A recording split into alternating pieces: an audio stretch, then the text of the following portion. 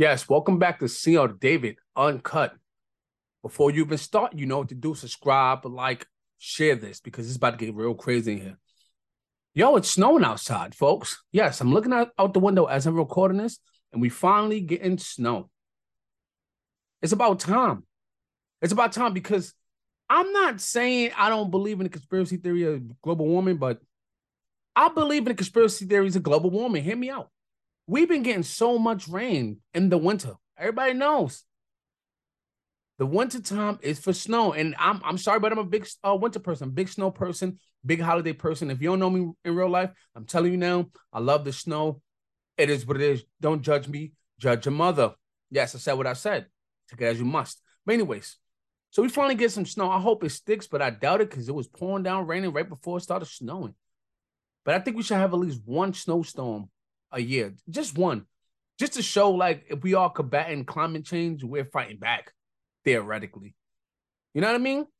But listen, in other news though, listen, because this thought came to me, and I feel like a lot of people, including myself, because I'm a big picture man. If you don't know what that is, that means I'm worried about the end game before the way to get there. So what I mean, what I'm saying what I mean is that you got to celebrate the smallest victories. The smallest victories, the little victories count. Everything counts. You know, and I feel like small victories come with good news, positive vibes, and that's what we're trying to spread out here because we're not doing the negativity. We're trying to spread positivity only. Even in Chaos Records, it's positivity only. We may spread chaos, but we're not spreading negativity. That's just what it is. Speaking of positive news, though, for the folks that's been waiting, the time has come. Yes, I'm adding the last of the seasonal killer to the book collection. Yes, it will be available for pre-order. If you got me on Instagram, you got me on Amazon. Well, if you follow me on Amazon, yeah, because Amazon Authors has, you can follow us. They have a whole page for that. So, yes, it's coming out February 15th. Yeah, February 15th. And it's going to be a last installment.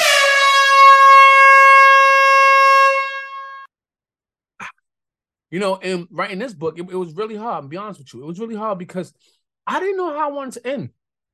I didn't. It was really hard, but I finally got through with it after months and months of struggling to write. And this is what I mean by, like, I say, celebrate the small victories. It's the small things that count too. The small things add up to big things, Not just in the negativity world, but in the positive world. Small victories adds up to big victory. In the negativity world, I mean, like, small things add up to boom. We ain't trying to boom. We try to kabloom. Yes, that's the opposite, kabloom. That means positive energy. That's what we're trying to do.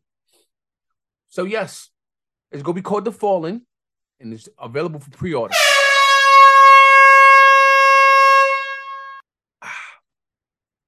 Yeah, it's been getting crazy out here, man. So, what is your thoughts on this? Because I'm not a music guru like V is, but I would say this. Eminem had a bigger impact than Jay-Z. I said it. Hear me out. So, now, shout out to Jay-Z too, though, but I'm not saying I don't like Jay-Z. What I mean is he's not exactly an original, if that makes sense. Eminem came in the game and legitimately made his own lane. Yes, he ripped down the hip-hop walls and made his own lane. And he had people looking up to him. Like the people that I look up to today, like Kendrick Lamar is the number one.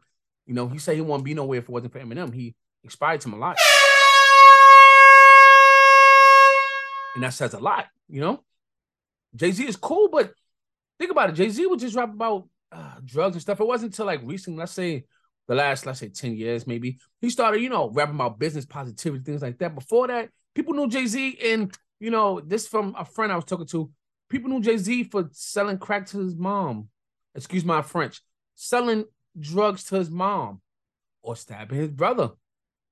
Now, hear me out. That don't sound like anything different from most hip-hop artists. Like, not that specific scenario, but in general, like, doing negativity things, selling drugs and, hurting people. Eminem came in, he talked about his mom, but then also, like, he painted real stories with his words. I can picture him doing whatever he's saying he's doing without even seeing the video. And maybe because he's white, but he got a whole word name behind him. Stan. He got a whole word. Come on, that's game changer right there. That's game changer. But listen, y'all, speaking of music, because I'm only going to touch on this a little bit because this is real crazy. Doja Cat, we get it. We get it. And you're not even good. You're not gaga weird. You're white weird. We get it. Like, you want to push towards your white side more. Yes, Lady Gaga, obviously she's I think she's like a white. I say white, but it was Gaga weird. Like, it was weird, but it's like, all right, cool. Whatever. It's weird, it's creepy. All right, whatever. But Doja Cat, come on, bro. What are you doing? Come on. And no, we didn't forget about you in the chat room with the white folks talk about black people. We didn't forget about it. But I'm not going to dwell on that because I ain't trying to dwell on negativity. But what I will say is, we get it. Doja, we understand. We understand you care to your white side more. We understand. And it is what it is. You ain't got to keep trying to convince us with this wild stuff you're doing. It's not even fashionable at this point. And I quote, what the fuck am I looking at? Yes, I curse. It is what it is. Check it out with your mother. That's what it is. Like, what the fuck am I looking at? You know? It's crazy. Crazy. Speaking of crazy, though, so this is the funny thing I read on Twitter, you know, because I'll be on Twitter going crazy. Supposedly a pastor had a brief death and went to hell and said they playing Rihanna Umbrella over and over and over again. I have many questions, but the number one question that's gonna, bother everybody that's listening to the podcast, they probably asking and thinking to themselves, why did a pastor go to hell? Was it for touching little boys? All right, we all adults now. Was it for touching little boys? Or was it for something in his past life? Either way, a pastor went to hell and they was playing Rihanna. I don't know if that's an honor or what, but that's still questionable. Like, yo, pastor, what are you doing down there? Like, what's going on? I'm guessing all God's children wasn't so good as they say. I'm guessing all God's children that's in God's church isn't positive as they say. Or maybe he didn't repent enough for his past actions. I don't know. But what I do know is he went to hell.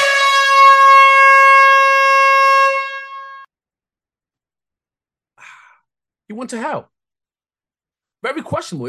That's very questionable. We're not going to get into religion stuff because you know how religious people are, but that's just something you want to question just a little bit. Not a lot, but just a little bit. Not too much, just a sprinkle. Like that man that did the sprinkle. What's his name? The $1,000 steak man. By the way, he is banned. I never heard of this. He is banned from the World Cup for being too much of a fanboy. I don't even know how he got there in the first place. I guess anything can make you famous these days. I'm going to get famous one of these days because if anything, if that can make you famous by sprinkling salt on things, I'm going to be up there. But he's banned for kissing the trophy. You know what? I'm be honest with y'all. I'm not much of a soccer fan myself, but like, let's say if it was volleyball or basketball, maybe, and I got the chance to hold the trophy, I'm not saying I would do that because my blackness won't let me, but I'll do something next to it, like rub the head. I don't know, like rub the top of it. I don't know, but I can't be mad at him. Think about it. He got famous for pouring salt on things. What expectations did we really have from him? We ain't have no expectations for him. Speaking of expectations, though, yo, NASA, what's going on, NASA? What's going on? If y'all don't know what I'm talking about, they apparently said there's like over 150 planets like Earth. I get it, but when are we going? I want to go. Scratch Mars. If you got other planets like Earth, I want to go. I want to go. And yeah, somebody say, yeah, well, if they go, they're gonna take the rich people first, of course. Of course. But I'm just saying, we fucking up this planet. We might need to spread out and go to different planets and to down the population, something like that. But now I'm tired of y'all reporting all this good stuff, and we ain't getting there. We is not getting there, man. And I don't like it. I don't like it not one bit. It's like it was in a movie. I think it was Paid in Full. He said something like, "Why would you show me something I can't have? Why would y'all show us there's so many planets out there we can't go to? Who do I talk to about this? The physicists? Who do I talk to about this? How do we get to the speed of light? These are real questions I have because I'm very interested in the universe. Different planets. I want to see what's going on Mars, but I really want to see what's going on Titan. Titan moon. I mean, on Saturn moon, Titan. Besides Mars, I believe that's the next best thing in our solar system that they discovered that like had possibilities of life. I want to go there. I'm tired of NASA showing me things I can't have or places I can't go. Like, come on, why you get my hopes up for?